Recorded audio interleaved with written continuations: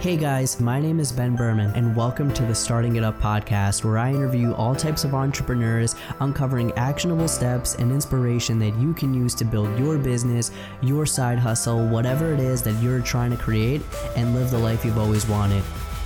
On this episode, we talk with Cindy Kim and Matt Maroney. Cindy and Matt are the co-founders and co-CEOs of Silver Mirror, a facial bar that offers unique and customized facial treatments to help customers achieve their skincare goals. Silver Mirror currently has 3 locations, 2 in New York City, 1 in Washington, D.C., and they're looking to grow even further in 2020. We talk about what it's like to build and expand a brick and mortar business without giving up any equity, why it's so important to have creative outlets apart from your main focus, how to have a successful business partnership and delegate responsibilities effectively, and much more. Hope you all enjoy, and here it goes. All right. Hey guys, how's it going? Welcome to the podcast. Today we're talking with the 2 co-founders of Silver Mirror. Guys, I'm going to hand it over to you. I know that both of you individually have a really interesting story. Give us an intro into Silver Mirror, and then we can work back how you got to this point and, you know, where the future is going for both of you. All right, thanks for having us, Ben. So Silver Mirror is a facial bar. It's a new concept where we only provide one service. We provide just facials. We have derivatives of facials with about 8 to 9 different variations. All of them are either 30 or 50 minutes. We have different add-ons and retail products, but the idea is that we offer one service. We think that we're the best at it. And we offer it for a pretty reasonable price, starting at $80 for 100 up to $135. We're at, if you were to get the same service, at a super high-end spa that was traditionally providing facials, you would pay $250 for the same facial, and it would take 90 to 120 minutes. So we took facials out of this like sleepy spa environment and put them into a quicker environment to, while still relaxingly get a facial. Get something that's within a time and a budget and is results driven at the same time. Awesome. So that's the pitch. Yeah. So where did this idea actually come from? Cindy, I know you came from kind of like the beauty space, and Matt, you came from a different space, but in very entrepreneurial. You also had a music background. How did the 2 of you kind of come together and create this business? So Matt and I are really good friends from business school. We met on a student trek to India, where we spent 10 days basically traveling and eating throughout India with other Wharton students. And we went our separate ways after Wharton. Matt was working on a startup. I was working on a beauty startup. And a couple years later, I ended up leaving that startup to start something new and reconnected with Matt over dinner one night. And he was telling me about this new concept he was working on in Miami with his high school buddy, dealing with laser tattoo removal. And we were talking about beauty brick and mortar, and just started talking about what, we wanted to do next in our startup lives, because both of us were ready to start a new project. And we're really interested in starting something more tangible, because we were both either in e-commerce or tech before.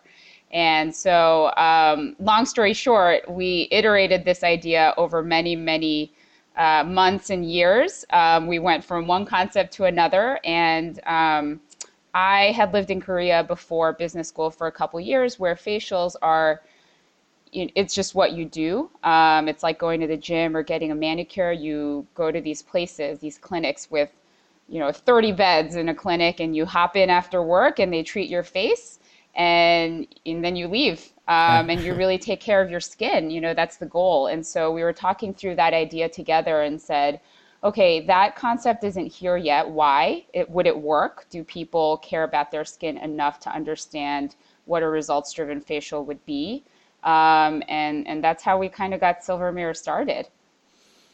Yeah, awesome. So there's a few things that I want to ask, like, regarding that. One being, like, what do people kind of not understand, or what are some of the biggest misconceptions about skincare, particularly like, facial skincare, that you guys at Silver Mirror are actually helping solve? And for those of us who might not be familiar with facials, like, how frequently should people actually be getting something like this? And what are the kind of immediate benefits of doing so?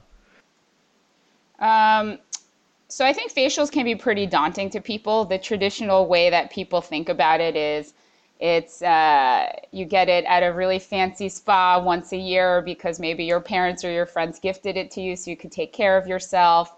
It's a long, really relaxing, nice treatment, a pampered treatment.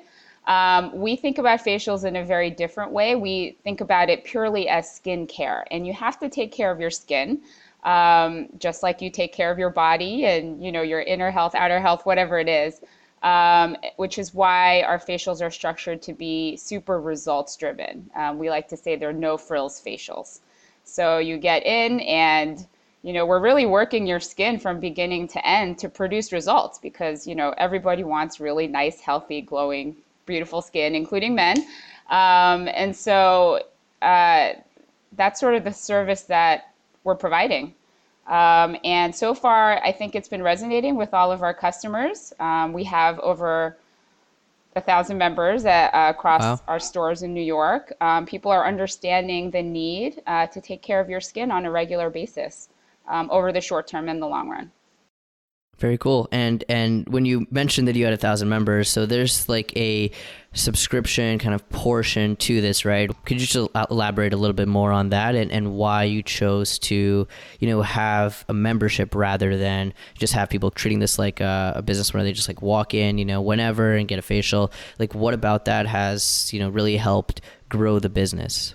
So we provide a membership so that we can incentivize customers to make facials part of their maintenance routine. So being a member with us, you get 20% off your facials. You just get a lot of perks for coming back in on a regular basis, so once a month. And people have really bought into that idea because I think once they visit Silver Mirror for the first time, they get an experience where their facialist is really educating them about their skin and what they need to use, and that's new for people. The only other places you can really get advice about your skin are department stores, your dermatologist, which most people don't go see dermatologists on a regular basis. Maybe, an associate at a beauty store like Sephora, et cetera. But, you don't get the opportunity to have someone really peer into your skin and assess what's going on and actually provide recommendations for the right products to use. Like I said, people really buy into that concept. And after their first time at Silver Mirror, they're like, okay, I get it. Yeah. I get the need for this. Let me try out this membership. I'm getting a lot of perks and benefits from it. So yeah, that makes a lot of sense. Yeah, go ahead. No, I think just to add on to Cindy, I think it's about building long-term relationships. As she said, people get it when they're coming in there. They get the concept. And I think the incentive structure, if you look at a lot of different companies, like, for example, a Sephora does a great job at what they do, right? They have this enormous selection of products, but the salesperson or sales associate you're going to see at Sephora, you're probably never going to see them again, right? So their incentive is to sell you as many products as possible. And again, they do a great job at what they do, but their incentive structure is not really aligned with the customers. So for our guests, our incentive is not to just drill them home with products, have them come in for a facial, and then here, buy all these products. We are in it for the long game, right? We are in it to help them go on this skincare journey and create healthy skin and get the right products, test one product at a time to make the right regimen in. And we've seen a lot of positive feedback. I think, what's been surprising is for us has been men have picked up on it quite a bit as well. A lot of men don't know a lot about skincare, right? And so if you give them a specific regimen, you say, look, this is what it's doing for you. Cindy has done an amazing job at teaching our team, to be ingredients driven, to understand what's in all of our products. And we kind of built our company around that. So all of our employees are super skilled, very knowledgeable, and are able to help you build that right plan for yourself being the customer. Yeah. I think that's one of the really interesting things about Silver Mirror. It's that, you're brick and mortar, but you're introducing this kind of subscription, reoccurring, really like relationship building aspect to it that you don't really get, like you're mentioning, at many other, brick and mortar stores. And, talking about the business, I know that you just launched a new store in DC a couple months ago that puts you at 3 locations total. And one of the things that was really surprising that I'd learned from Cindy was that you guys are, fully bootstrapped at this point. So for everyone out there who might want to start some kind of, brick and mortar, like a location business and start actually expanding quickly, but, doesn't necessarily have access to, all of this like funding, what kind of advice could you give them that, you've kind of used to build this business, both in terms of like how to treat this company in a way where you're like, you have to actually make money to expand. And how has that like benefited Silver Mirror up until this point?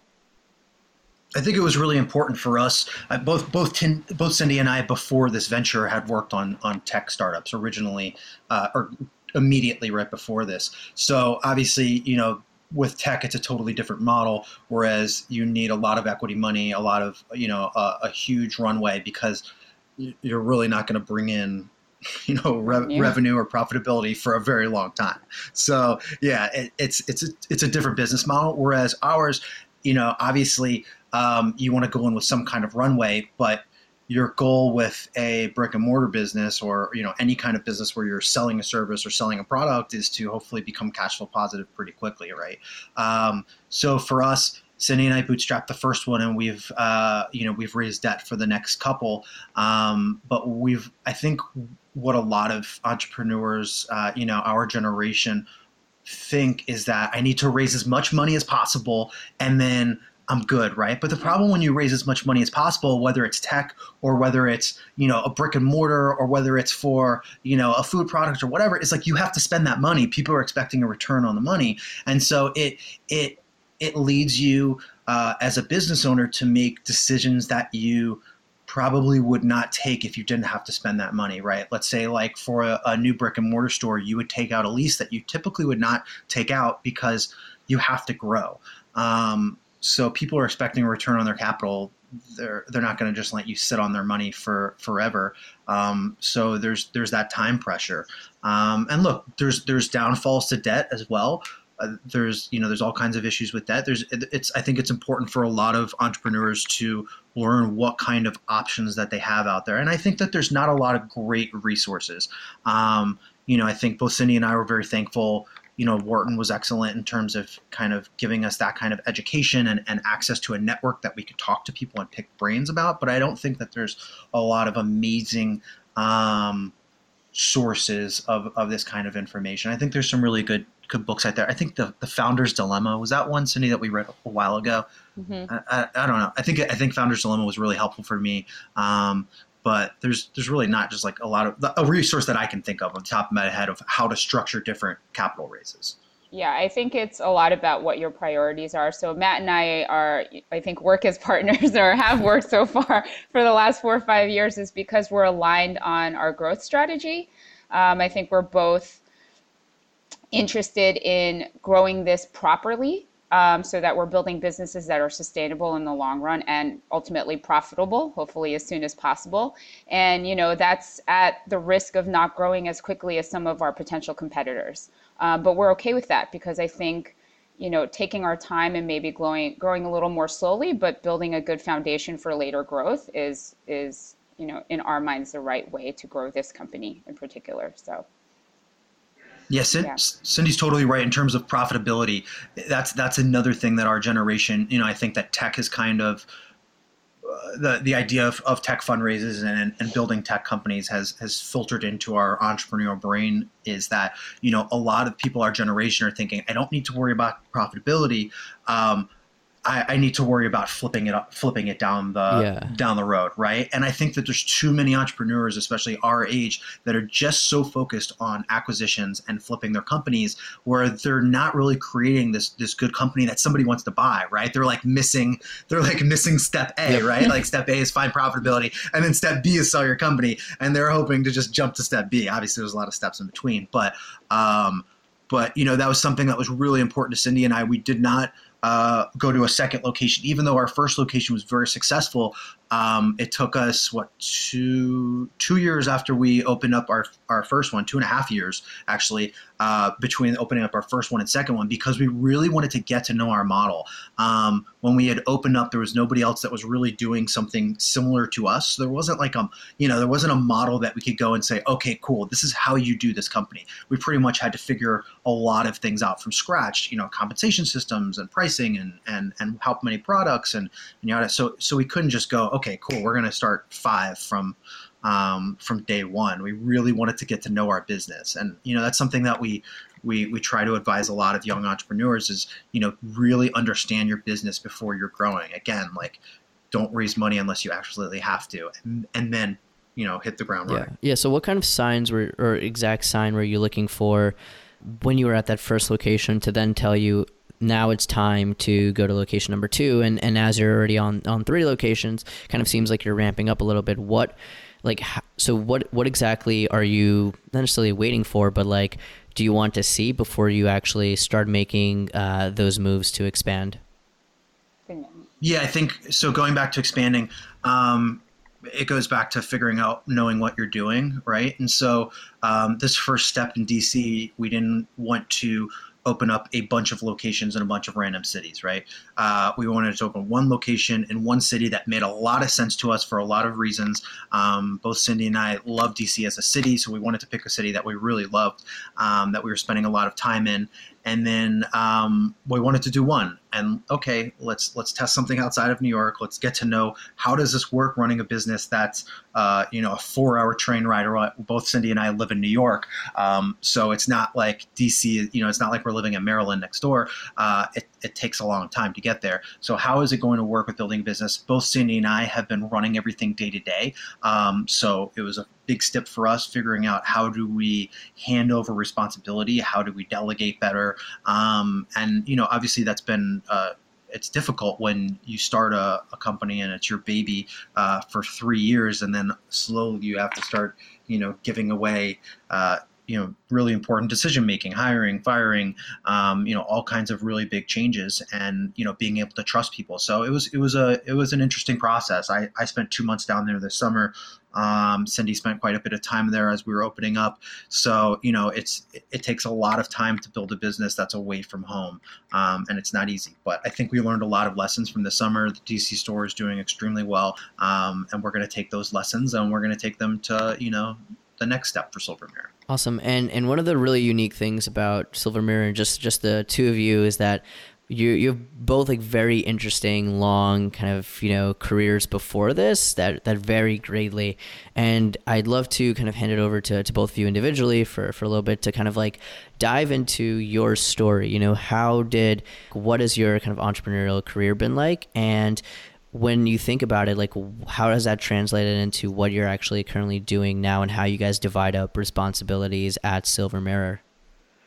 So after college, I did investment banking and private equity. Yeah. How was that? That was fun. It was definitely a good learning experience. I didn't have a life for a couple years, as most investment bankers will tell you, but the skill set I acquired from there, and the friends I made, and just learning how to work with people under high pressure environments at a fast pace was a great learning lesson just for life. Did that for about 3 to 4 years and felt like it wasn't for me anymore. My parents are entrepreneurs, so I've always had sort of a startup spirit, and I knew I wanted to either work at a startup or do my own startup at some point soon after finance. So what I did was I picked up and moved out to Korea for a couple years. And while I was there, the startup scene was really just burgeoning. So I got to work at a couple e-commerce startups that have since gone to become very successful. But, as part of these teams that were like 10 to 15 people at the time. So you get to do everything, right? I was learning how to do Facebook ads and taking out the garbage, and also going on sales meetings and doing biz dev, and sitting in on meetings with the CEO, but then also with other analysts. And that was a really great experience in setting the foundation for going to business school after, and then figuring out what I wanted to do next. And in between my first and second year of business school, I went back to Korea to work at a beauty startup. And that kind of opened my eyes to the world of K-beauty, which has since become a huge trend and phenomenon. And I started my first company out of Wharton called Peach and Lily, which was a Korean K-beauty, e-commerce, and wholesale company. And we were one of the first, several companies to really bring the concept of Korean beauty to the States. Did that for a couple years, wanted to seek out new opportunities, and then ended up starting Silver Mirror with Matt soon after. So that's sort of the long story short on how we got here. Yeah, and you were also on the U.S. skate team at some point. Oh yeah, I was on the U.S. synchronized skating team during college, and this is a whole different maybe discussion after Matt tells his awesome story, which is far more interesting than mine. Just on how we've structured this company so that Matt and I can also pursue projects and passions outside of work. Like, we're very, very big on doing things outside of work because it actually helps us do better work for Silver Mirror. So we can go into that later after Matt tells his very cool story. That's not investment banking or Wall Street related. The hype is very high right now. It is very high. Gotta live up to it. Yeah. So I'll try and give a truncated version of my story. I knew since I was 10 years old that I wanted to be in the record business. However, by the time I was a young adult, as we all know, the record business barely existed. So when I was 18, I went to Carnegie Mellon University, had a great first year there, but decided I knew that I needed to live in Los Angeles and work in music. I moved to LA, transferred to USC, and worked in the music business for every year that I was there. So eventually I started to work 3 days a week and went to school 2 days a week, so doing all my classes in 2 days. Upon graduating, I met Steve Rifkin, who had founded Loud Records in the 90s.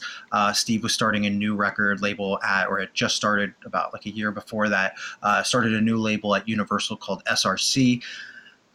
So I joined them, moved to New York City in 2006, and joined a label that was a part of Universal. So it was a joint venture in Universal's office. I think Steve owned 50% of the profit, and Universal owned 50%. So it was this weird, like, kind of perfect storm for a 22-year-old.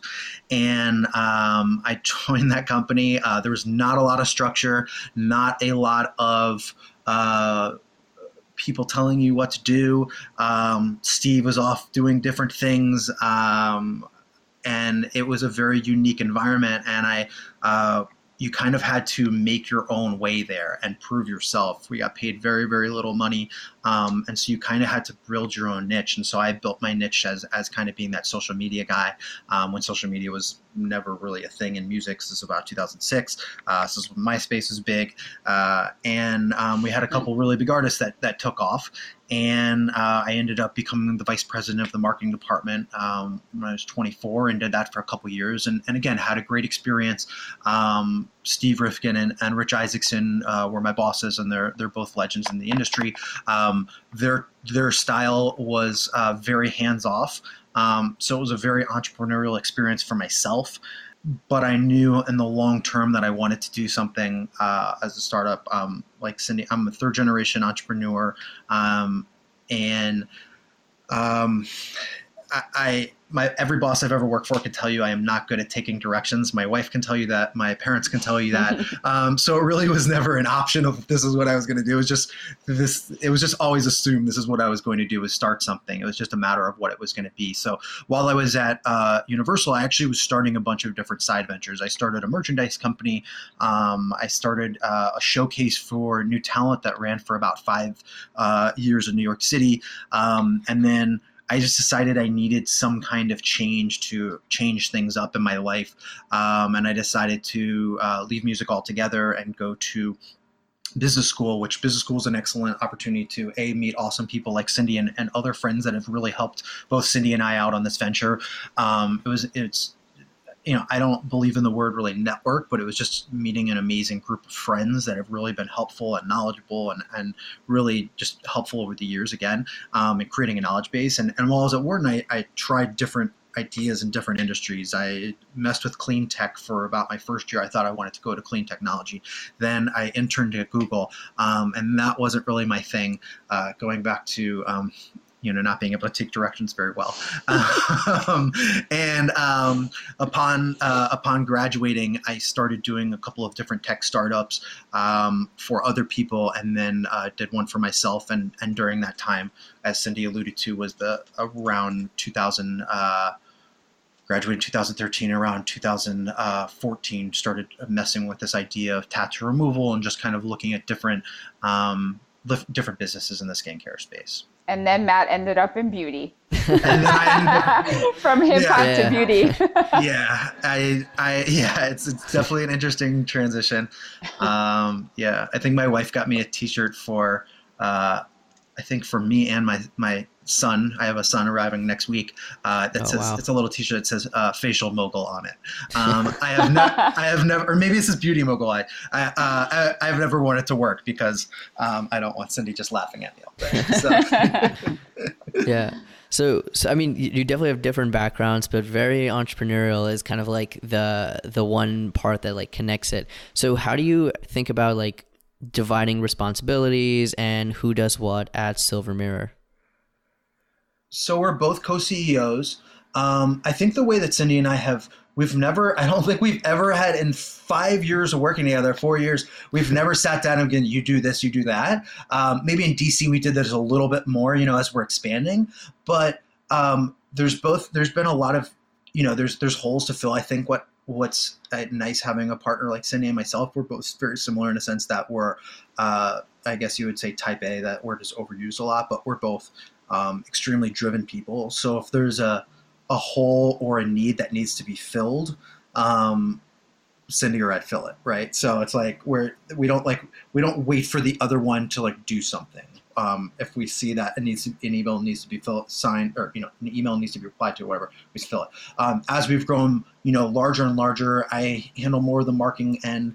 And a lot of the, customer service end. Cindy handles a lot of, the facials, and she curates all of our, our product lines, and our supplies and our back bars. She's moving our services and our products to the next stage. I work a lot with the actual nuts and bolts of building out the spaces, of the expansion. But again, we're both equals, and we both work together, every day. And it's a 24/7 job. Especially our facial bars on the weekdays are open 8 a.m. to 10 p.m. So they're very long days. On the weekends, 9 to 7 and on Saturdays, and 10 to 6 in New York. So again, it's 7 days a week. It's a lot of work.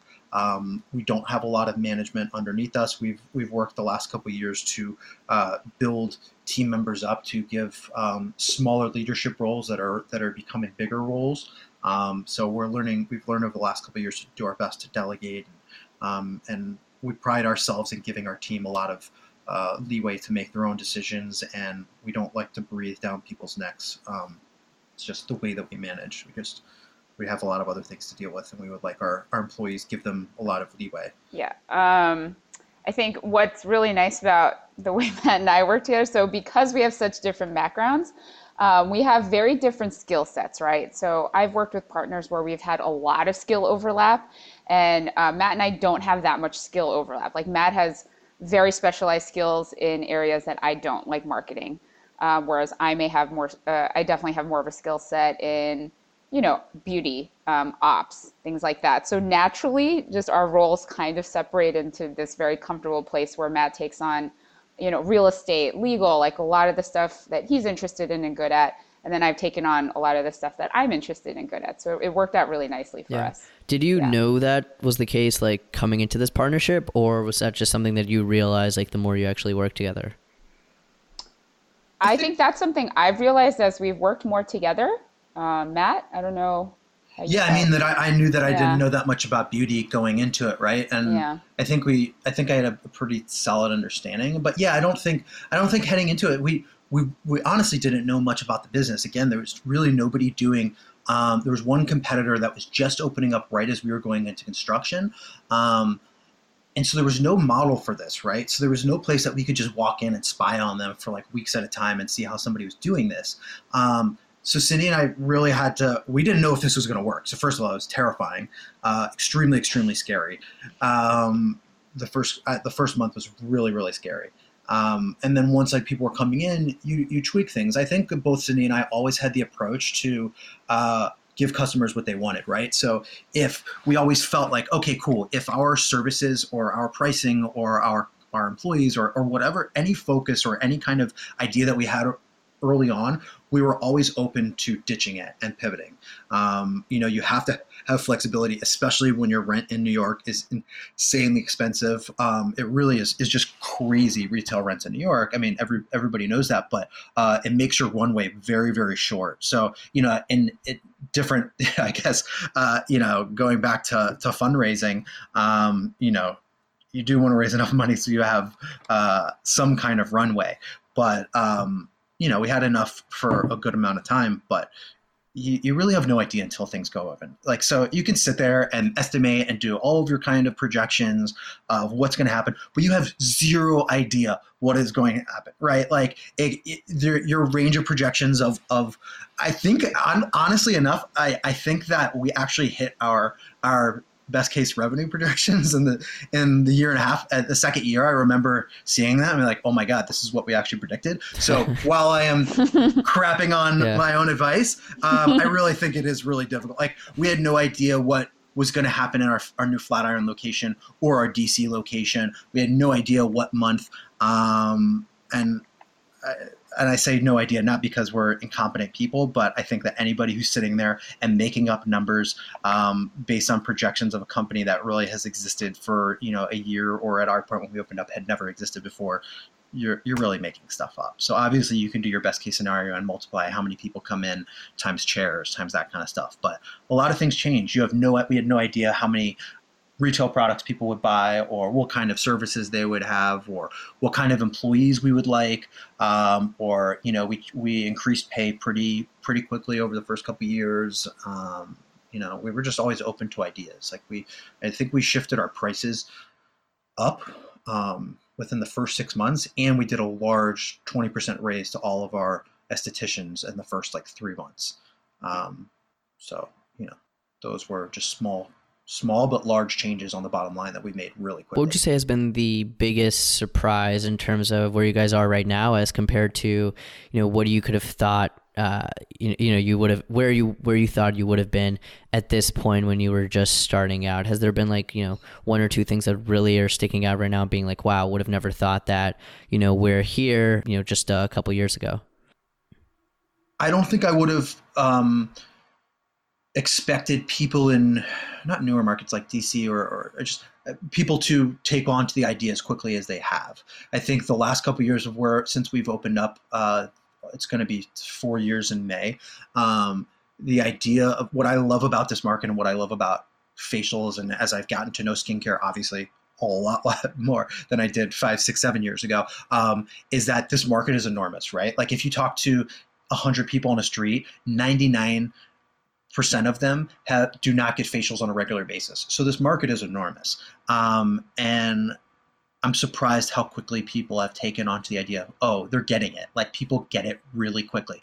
Oh, wow. Yes, facials are super helpful. And they can be done on my schedule and within my limited budget, they can be enormously beneficial for my skin. I think Cindy can speak to this better than I can, but I think our culture has gone away less from being makeup focused to dealing with the health of your skin. And obviously that's been going on for a number of years. This has not happened in the last 3 or 4 years, but I think our concept has been enormously beneficial to lead people into the right direction. Another thing that really stuck out with me, and this was from talking with Cindy last week, was that, like she had mentioned earlier, you guys like to focus on projects outside of Silver Mirror. Obviously, this is your business, this is number one, but there's a lot of other stuff that happens on the side that you really care about and want to focus on. And one of them is a TV show.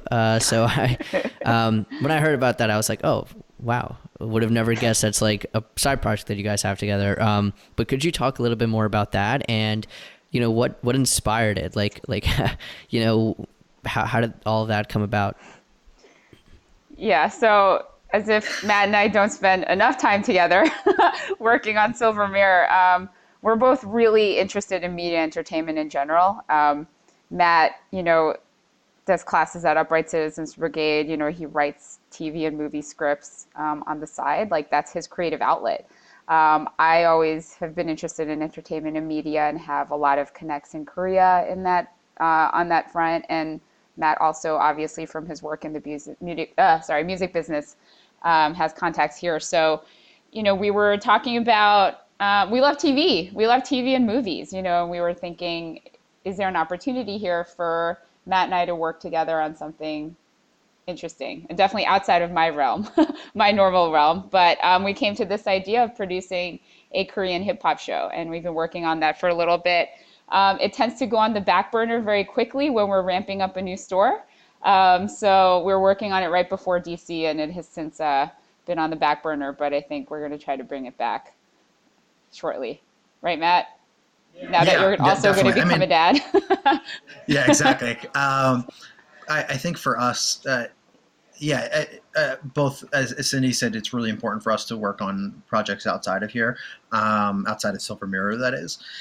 And in terms of this specific idea and this venture, it just made sense from a number of different levels. I mean, my hip hop background and Cindy's Korea connections, why not put the two together? And hip hop is enormous in Korea. Mm-hmm. So we've put some really interesting people. I don't want to give too much away about the premise and who's on board, but some really awesome people are getting involved.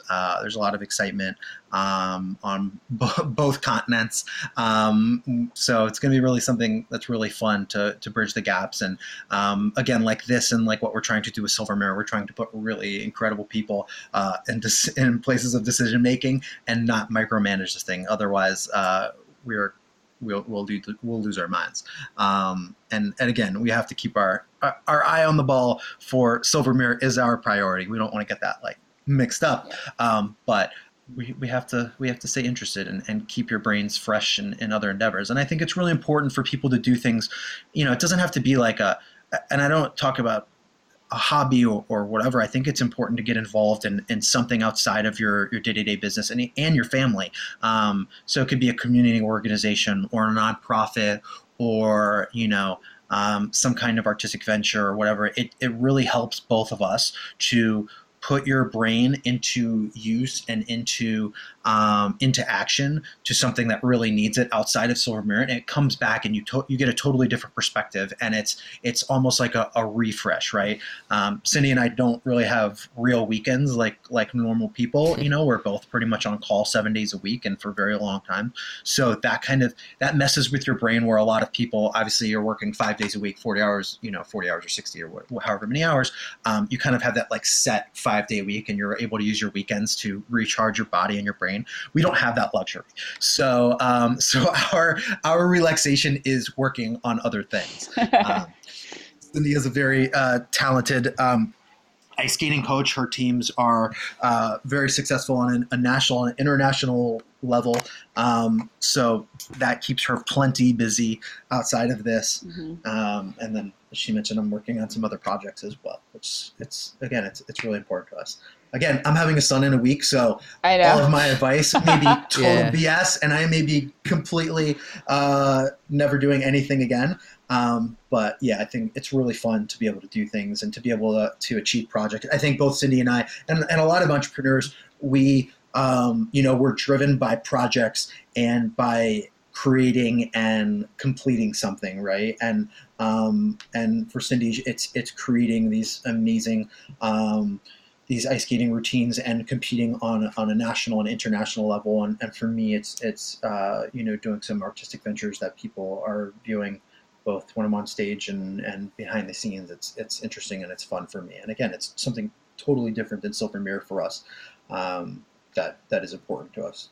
Yeah, no, I think that's amazing. And like one of the biggest, in my opinion, like differentiators between people who are super successful and at the same time are like very comfortable with where they are and like, not just like professionally, but also personally, is the fact that they're able to, do all of this other stuff outside of their main work. Whether you're an entrepreneur, whether you're an employee, doesn't really matter. Like you can't I'm like a big believer that you can't have like one thing just be your entire life. And obviously you guys are as well, because, you know, everyone has different interests and different passions and like so many things that they want to focus on. And one of the issues for a lot of people now is like figuring out which things those want to be. And just looking at, you know, your situation, like, you know, there aren't many people who have room to do stuff, because you're obviously working at Silver Mirror all the time, and you have all these other side projects. So it goes to show, like, and Matt, you're having a kid in a week, so I mean, we'll check up on you to see if like you're still doing all of that, but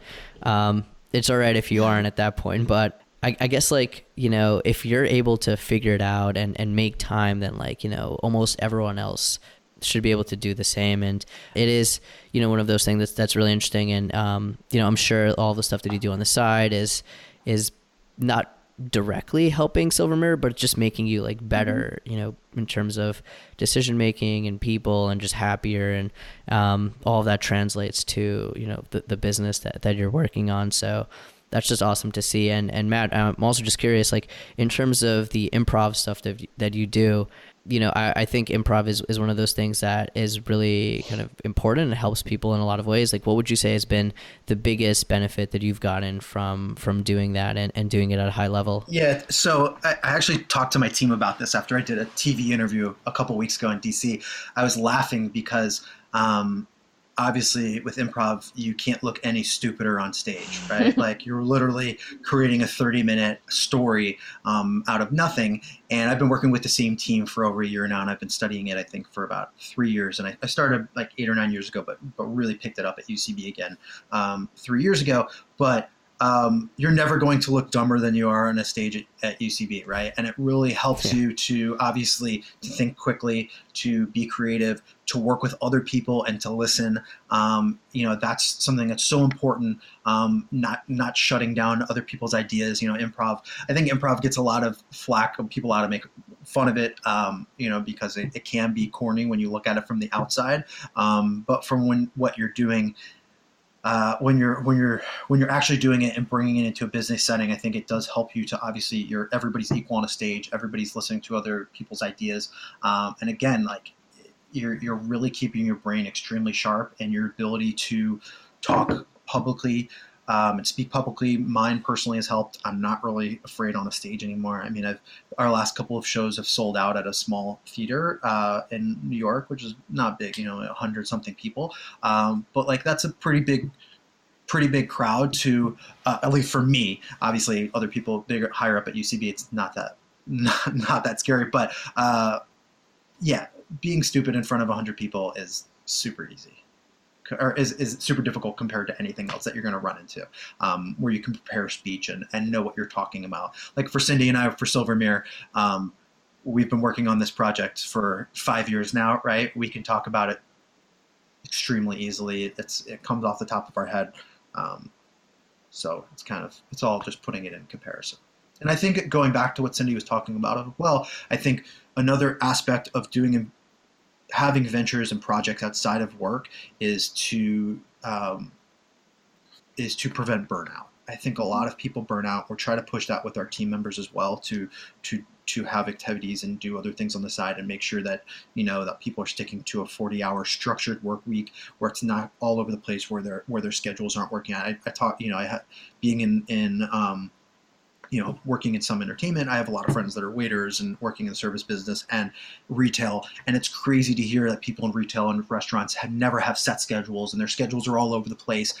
So we've really pushed very hard on our teams not to move around schedules, and to, you know, have a set schedule, and being able to be flexible and really allow team members to do and have lives outside of Silver Mirror. Like, we really try to respect that. And, you know, I think it helps. We overpay our estheticians far above market value, because we're A, trying to hire the best estheticians, and B, we want to retain those people. So we take a lot of pride in hiring the best estheticians, not only in New York and DC, because we pay so well, and we try to offer a high quality work environment. So apart from the TV show that you guys are doing together, have you ever, like, Matt, have you ever had like Cindy kind of try improv, and Cindy, has Matt ever like done the ice skating stuff with you, or is it like you just kind of only focus on the stuff where there's already the mutual I interest? think Matt and I need to do some activities apart once in a while.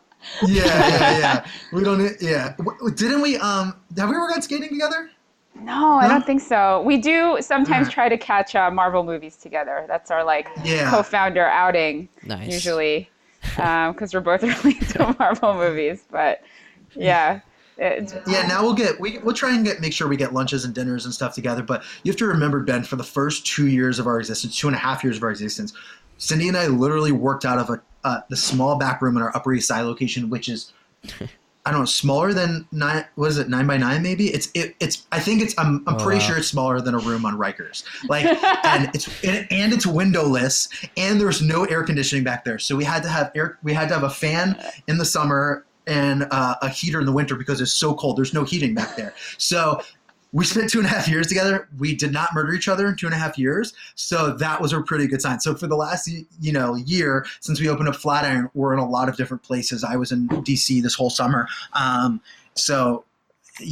think for the first 2.5 years, we spend as much time as two human beings could spend with each other that are not married and do not want to kill each other at the end of it. But I think it also works out, that we have very complementary skills. I'm a night person. Cindy's a morning person. So when you have a business that's 8 a.m. to 10 p.m., it's perfect, Yeah. Yeah, and what you said there that was really interesting was that, for the first 2.5 years, you worked in this tiny little room. I think that, that just kind of goes to show the way that you have viewed, this entire journey, because you both have had success in your previous ventures and previously in your career. And I'm sure if you wanted to, you could have, got something bigger than that to launch this. But I guess the frugality and the mindset of we're not going to, get this nice office when we don't even really have this business yet is really interesting. And is that how you thought about it from day one, or am I just getting that wrong and just making stuff up? No, I mean, our first store, Matt and I self-funded. So, our entire bank accounts are in that first store. And I think if, you are lucky enough to do something like that and really bootstrap it, it puts you in a position where you really need to think about profitability and, saving money where you can and doing things as efficiently as possible. And that often gets lost when you raise money. And so, so Matt and I, when we first started, that was the goal. How do we get to be cash flow positive as quickly as possible? How do we get to profitability? And that's putting out a good product, but understanding where to cut, where to save. And if that means we can't have a fancy office, that means we cannot have a fancy office. We work where we can work, and we make it work, so yeah. I think, Ben, we were also very, I don't know if we planned this, but very lucky and fortunate. I think to start a business in your late 20s and early 30s is a really good time. You have work experience. You're able to build up capital and savings from your early 20s of working, right? And then at the same time, we didn't have families. So we were able to work crazy hours. During this transition, my girlfriend became my fiance, became my wife, worked crazy hours herself. So that was it was totally great for us to have these lack of commitments, where at the same time, I think we both came in with a really good set of knowledge. Obviously, we were able to go, we're both very fortunate to go to Wharton and get the knowledge base and network that we acquired there. But, you couldn't do that if you're 22 or 23. And again, not to dissuade young entrepreneurs, but for us, it was a very great knowledge pool and a capital pool to work from as well, because we had savings from working the previous, 8-9 years that both of us had saved up and tried to be smart about. I think also that time in our lives is very important. Yeah, I think that's a great point, because so many times, young people kind of, myself included, everyone really wants to start a company. And one of the things I've learned and realized is you don't have to rush into starting a business, because that's pretty serious. You can start some hobbies and some stuff on the side and kind of see where it goes, but there's no rush if you're in your teens or early 20s, it's really good just, to, like you're saying, have that capital, be able to have something to fall back on. If your business isn't going well and you have like $0 or for a lot of young people, like negative money because of things like student loans and all that, it's very difficult to then, make rational decisions because you're just like afraid. So not having that fear, or not necessarily not having that fear, but like having a more cautious kind of path to starting a business is something that I've kind of realized more recently, and think that's definitely the way to go when you actually do start a business. So you guys are 4 or 5 years into this company right now. Things are looking like this is where a lot of the taking off is going to be happening. I don't want to say like hockey stick growth or anything like that, but it looks like the foundation is there, and what you're working on next is really just like land and expand. So where do you see Silver Mirror being in the next few years? And when you think about that, like how does that feel, where you actually start seeing things maybe for not the first time, but something that wasn't frequently viewed before, is like you guys have a clear roadmap. Like how does that feel now that you actually know that everything's in place, and pretty much getting it to where you want it to be just requires just execution and doubling down on what already is working? I think, Ben, yeah, it definitely feels good, and it's nice to know where we're going. But great. Of course, we've had amazing success, but I think both Cindy and I are paranoid to the point, especially when this is our money and our savings that are in this. We're extremely paranoid that we don't take anything for granted success to this point. And our expansion, our company still has a lot of tests. We've never been through a recession. So that's something that's really important to keep in mind, right? We haven't had a large recession in the last 11 years. So we've never been through a recession as our company. So that kind of test. But it does feel nice. We have a roadmap. Both Cindy and I have been planning our expansion for a number of years of this neighborhood and this city. So we know very comfortably what we're going to be doing for the next 5 years. We just want to make sure we're doing this. We don't want to be expanding just for the sake of expanding. We're going to try and do things slow and steady. We're going to try and stick with debt as long as we can. And make sure that we're doing things the right way and focusing on profitability and not just focusing on growth for the sake of growing. Because we're seeing that happening in this industry, and it's entertaining for us to watch because we know that quality can be lost very quickly, especially in a service-based business. Like our entire business is predicated on estheticians and their relationships with clients. And obviously there's other components, but that's the heart of it. And if we get lost and focus too much on expansion and not enough on our customers, bad things can happen, right? Your brand and your reputation and your services overall, and then at the end of the day, your revenue is going to suffer. Yeah, for sure. And just kind of, as we're wrapping this up, I'd love to turn it over to both of you for any kind of like final thoughts or advice in terms of something super cool about your partnership is that you guys have like amazing chemistry. I don't know if you're like best friends, but you guys are like super close, where it goes to the point where it's like, you guys are not, you're doing a bunch of stuff together. You have like this really great relationship. What advice would you have for entrepreneurs out there who are looking for a co-founder or might have just started a business together and are like trying to figure out how to work together, how to essentially do something where, a few years down the line, they don't have like this horrible kind of breakup that can destroy the business or create so many problems? What advice would you have for people who are, both looking to find a partner in a venture and also just managing their relationship to make sure that it's something that actually lasts and is fruitful? So I've been in partnerships that have not worked in the past. And, I think if you listen to partnerships that have worked among entrepreneurs and startups, they're all going to say the same thing. And I completely 100% agree with them. I think the reason that Matt and I work is because we share the same values, honestly, at the end of the day, and goals. Integrity, trust. I trust Matt implicitly with anything. I know that he's going to make decisions and do everything in the best interest of the company. We are both relatively egoless. We're not trying to be the star of the show. Our focus and ego is in making this company successful. and not, our own stardom or whatever. And I think that's where a lot of partnerships go wrong. So, just to, everyone says the same thing, but integrity, trust, humility, your work ethic needs to be aligned. You both have to be resilient, persistent. You have to be open to change. I mean, we're all flawed to some extent, like I'm sure I'm very annoying in situations. Matt is annoying in situations, but at the end of the day, we both know what we want from this company and how we want to get there. So we're willing to change and admit our mistakes and talk to each other about them. And, I think that trust is so important. Yeah, definitely.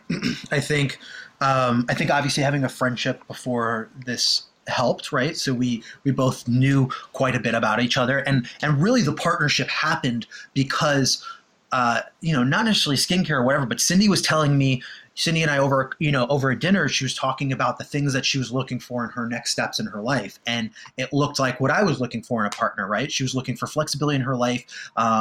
And we're just looking for the same things, right? So that was very helpful. And I think the book that I was referencing earlier was The Founder's Dilemma, and it's an amazing book. But I think the probability of success for one of the main things that drives home is that you have to figure out the CEO, COO, and CFO, and all those different relationships early on. And like Cindy and I, totally from day one, I think we had one conversation. We were like, "Hey, we both want to be CEO. Why don't we do co-CEOs?" And it worked. Like, I don't know any other business clearly we went against not only this book's statistics, but I think Whole Foods had co-CEOs for a little bit. But my point being that it's not for everybody, our structure, but we found something that worked for both of us, right? We found a leadership balance and a split of responsibilities that worked for us. And then I think Cindy was dead on in terms of values. Going back to our first couple years, we worked very long hours, very unpredictable hours. Both of us were filling in as receptionists more often than we would have liked to. And I think it goes back to both I knew that Cindy would take the slack if she was there and needed to, and I would do the same thing, right? If somebody's calling out at 6:30 a.m., or there's a leak at 10 p.m. At one of our stores, we know that the other one was going to do the right thing.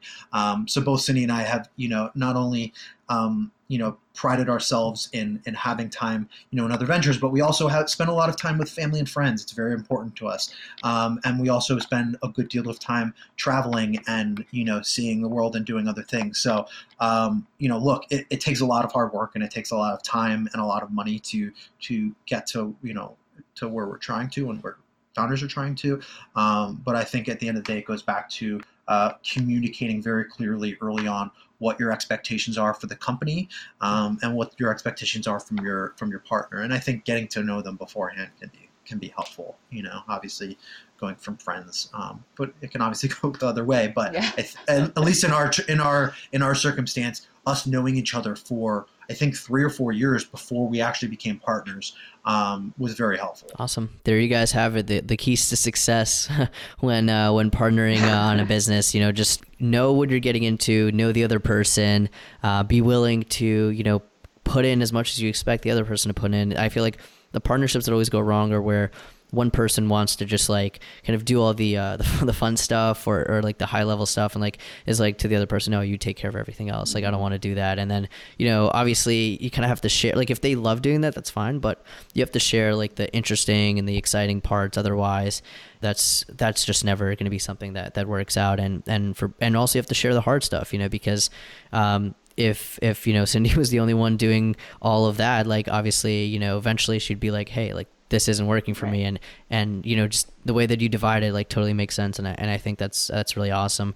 And yeah, thank you guys again, both of you, Cindy and Matt, so much for coming on here to share your story. I think it's one of the more unique ones that we've ever heard, and myself and I'm sure the entire audience is going to be really excited about watching Silver Mirror and just both of you guys kind of, with the TV show and everything grow and come out in the next few years. For everyone out there who's in New York City, you guys have 2 locations. You have one in Flatiron, one in the Upper East Side. If you do facials, if you want to start doing facials, feel free to drop in. If you're in DC, they just opened a location there as well. We'll link to everything in the show notes. But yeah, thank you guys again for doing this. It was awesome speaking with you. Thanks so much, Ben. Appreciate your time, Ben. You're awesome. Thank you. Awesome. Thanks so much, Ben. Hey everyone, thank you so much for listening. If you like what you heard, go rate and subscribe to the podcast. Leaving a rating on Apple Podcasts or iTunes goes such a long way. If you found something particularly valuable or interesting, definitely share it with your friends. We'd love to hear your feedback as well, so follow us and reach out on social media. We do the show every week, so stay tuned for more episodes, and until next time.